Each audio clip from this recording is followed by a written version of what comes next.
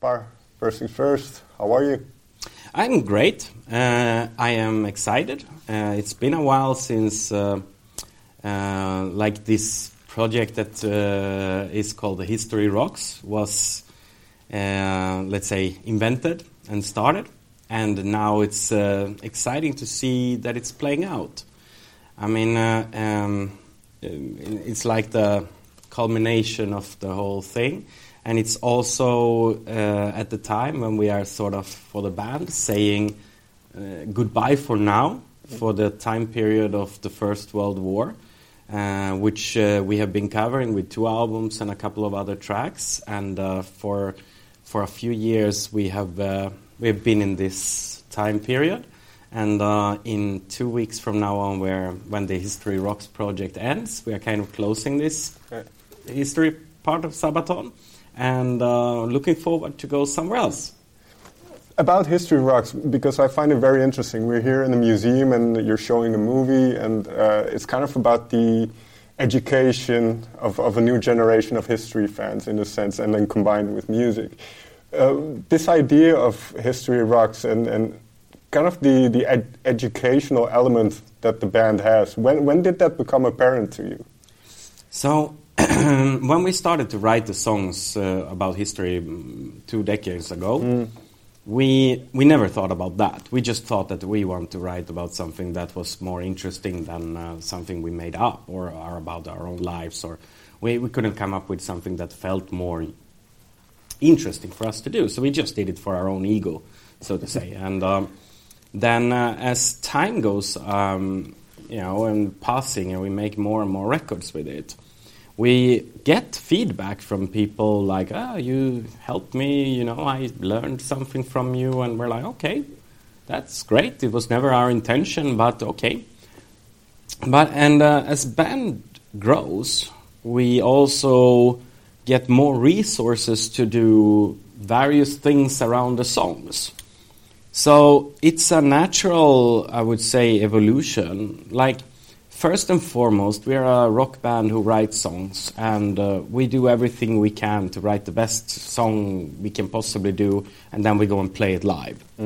But there is some downtime in between. Like, we can't always release a new song every day, and we can't always play every day. So there's downtimes. And then, when we have sort of used all the possible means of I'd say marketing or promoted a song in the metal way, in the rock world like that, then we realized that we have the song can get a secondary life by exploring and the more historical part of it. And this we did in the beginning by maybe some adding some elements to a video or something like that, but now, as the resources grow with the band, we are able to do more extensive work with this. Leading to the Sabaton History channel, which is our YouTube channel, where we have produced more than 120 documentary films now. And that's one thing, and we have also all the historical articles on our website. And we produce these what we call Sabaton animated story movies, which is basically an animation of a music video with some extended background information. Sure. And we saw that they were pretty popular and a different way for a lot of fans to understand the story behind it. And we do them with an animation studio called Yarnhub. And I think when we were working on the latest album, this is the time of the world being locked down in Corona and stuff, and I approached them and say, hey, can we do a full-length movie? And they say, yeah, if you have a lot of time. And I said, I think we actually do, because we're not going to go on tour for a while. So, and then we started to build it at the same time, kind of as we were writing the songs for the album. So once the song was ready, we started to work on how we incorporate it into the story and how we do the visuals for it. So it was kind of grown at the same time as the record. Okay. And then after the album was done, we fine-tuned it a couple of more times, and until what it is today. This might sound like a silly question, but why, especially with events like the First World War, where our education about it was somewhat limited, and also because it's quite a long time ago, nobody's alive from that era. Why is it important to remember those stories, and why is it important specifically to remember kind of the unknown stories like you have on the album? I mean, I think that most of the history is quite important to remember anyway.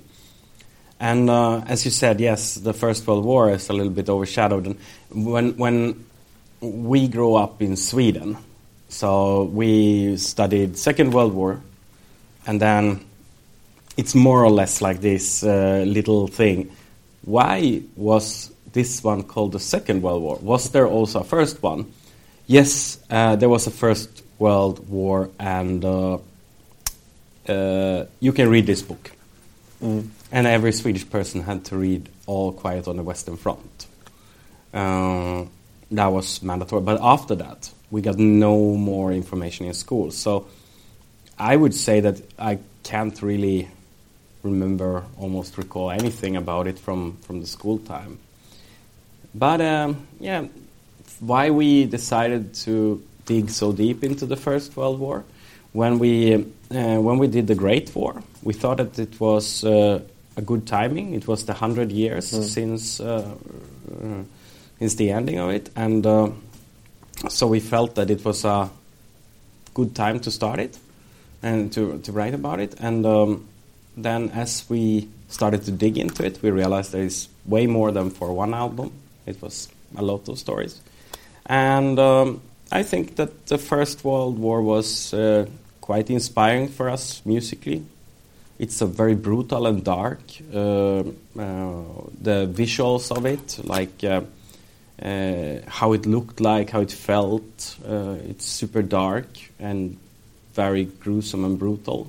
Like, okay, all wars are, but the many of them who were later were a little bit more sophisticated, maybe.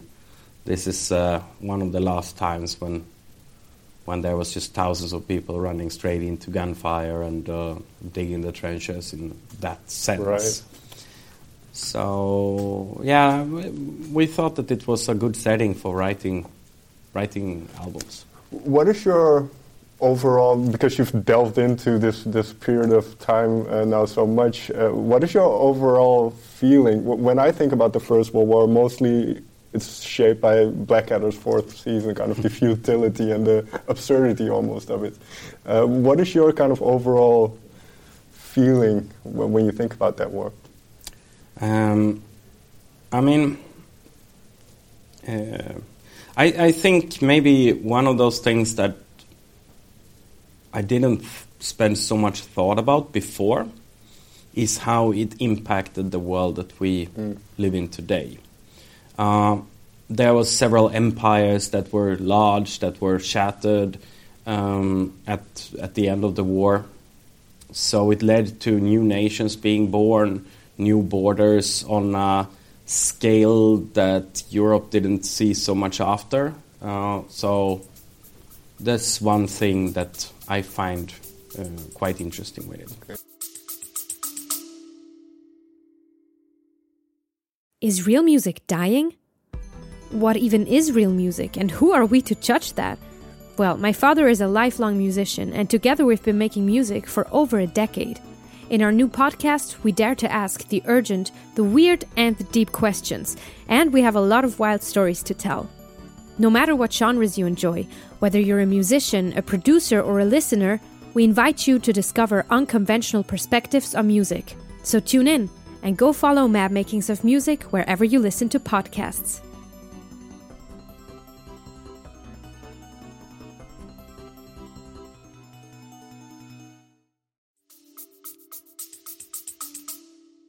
You mentioned the studio, the animation studio Yarnhub that you worked with. I believe you already kind of were aware of them and they were aware of you. But they use the Unreal Engine. I know you have somewhat of a gaming background, you like games. Was the 3D animation, was that kind of part of the appeal? Or how did the decision making go, what type of animation you wanted? No, I mean, it's their style of animation. Okay. And I did not had any thoughts about that. For me, it was more about the storytelling. And I like first of all, I think that the voice of David, who is the narrator, I think he has a great voice, great storytelling, very easy to understand. I mean, me and him, we write the scripts together. Okay. And I think that together we just glue very well. And then the style of animation, it wasn't really my decision or anything. It's what they work with.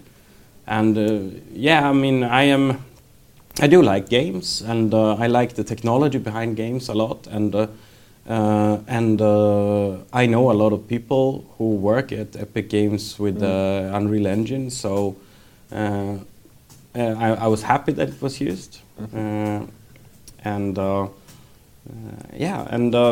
it's not the strength of this thing is not really in the animation. I think the strength is in the storytelling. And some of these stories, for instance, Lady of the Dark, that's one of those stories where, for somebody from the Netherlands, you've never heard of that story.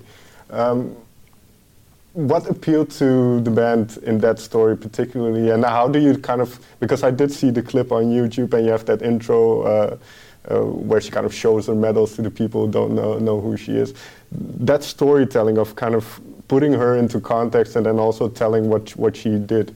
How did you arrive at that specific story? So for that story, it's exactly the thing that you mentioned there. The moment when she revealed the medals to the guys, and they were surprised who she was, and the story started to come to life. So this story was, I mean, among a lot of others, sent in by fans, and some fan from Serbia sent this one in and said, "This might be a story that you never heard about," and that was right.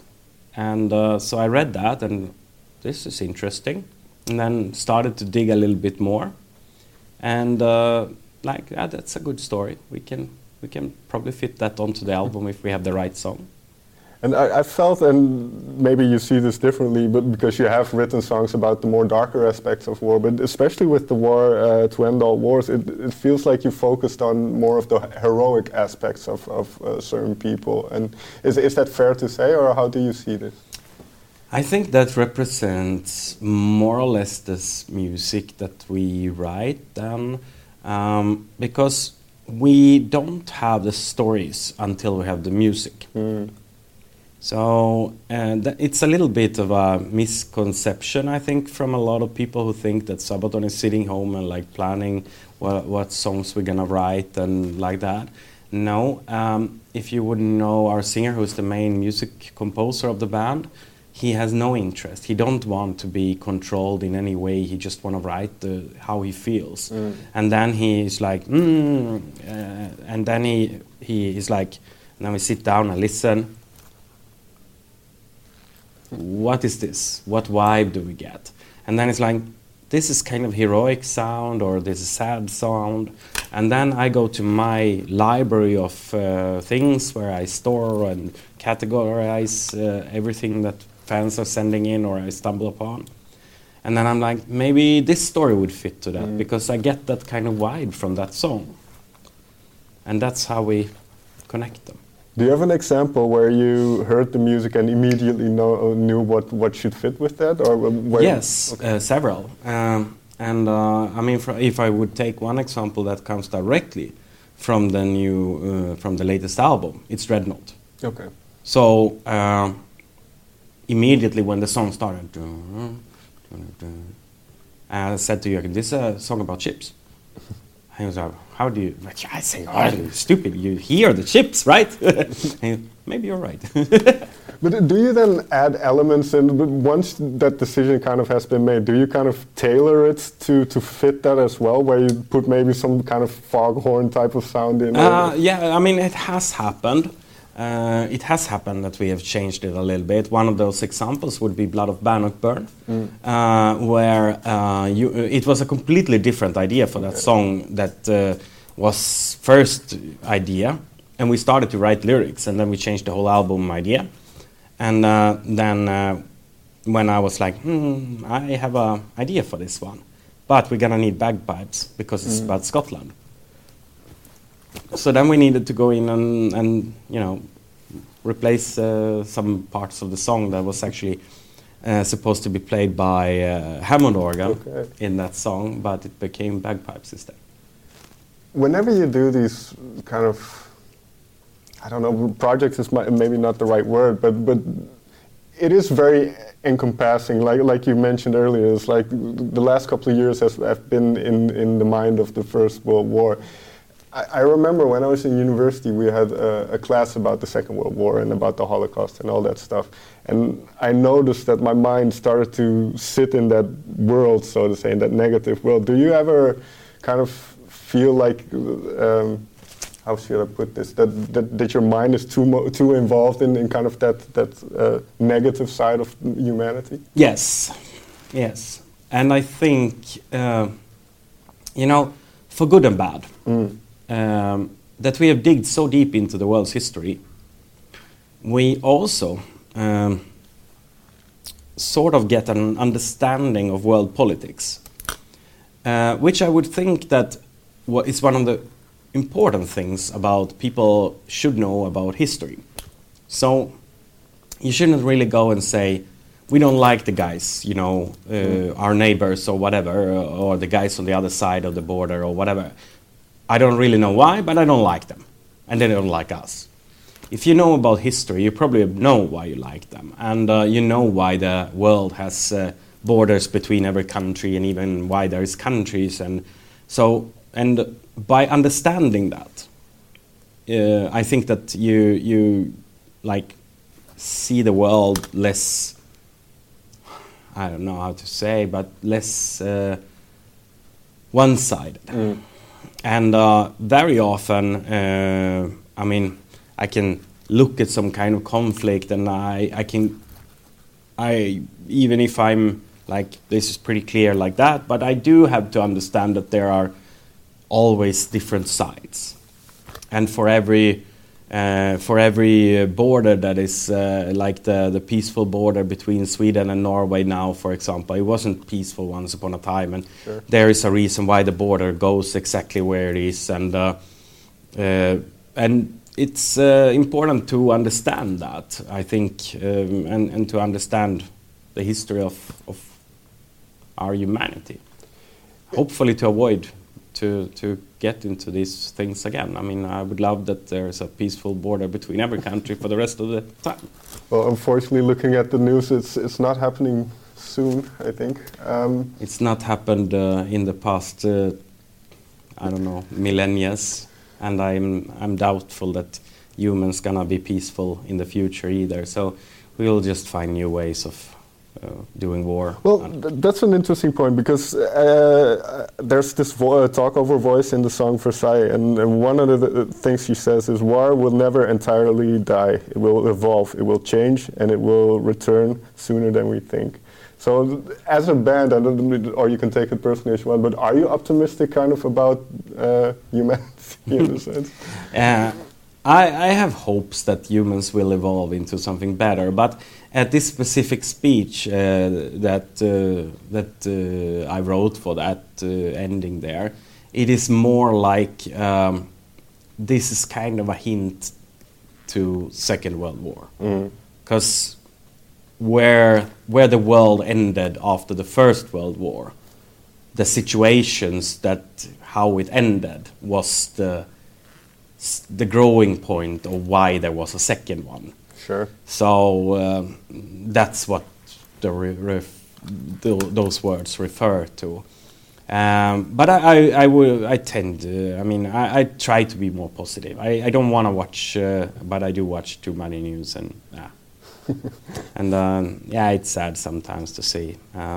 We have to think that, you know, hopefully we have put the worst of times behind us, though. I mean,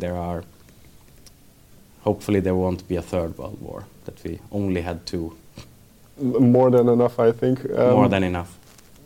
But this is interesting because you do see the other side as a musician and touring and going to all these different places. You do see the good in people and the fact that everybody can get together and enjoy music, and regardless of their beliefs. So in terms of kind of the touring aspect and not only with the band but with this film and kind of the exposure of it, what do you hope it gets done in a sense? Okay, so I mean the main purpose of this, why we do it in museums, is of course that we have a lot of fans, and there's a lot of museums, and as we think that history is, well, it should be preserved, and we've been to a lot of museums, and no matter where the museum is, they all kind of have the same problems, that they need new audience and money and exposure. And so we have a lot of fans, and by sort of forcing our fans to go to support their local museum, it's our little way of contributing to the museums to give them a new audience. Do you have one memory of your youth or something where you went to a museum? I do have. I mean, yes, of course, and the museums in my hometown were not so interesting, and but we do get to. It was the best one was when we get to Stockholm and get to see the dinosaurs. Okay. Final question, then, a final kind of topic of question. You mentioned now this chapter of the First World War is closed. Where has your mind been lately in terms of maybe a new subject, maybe a new era, maybe a new...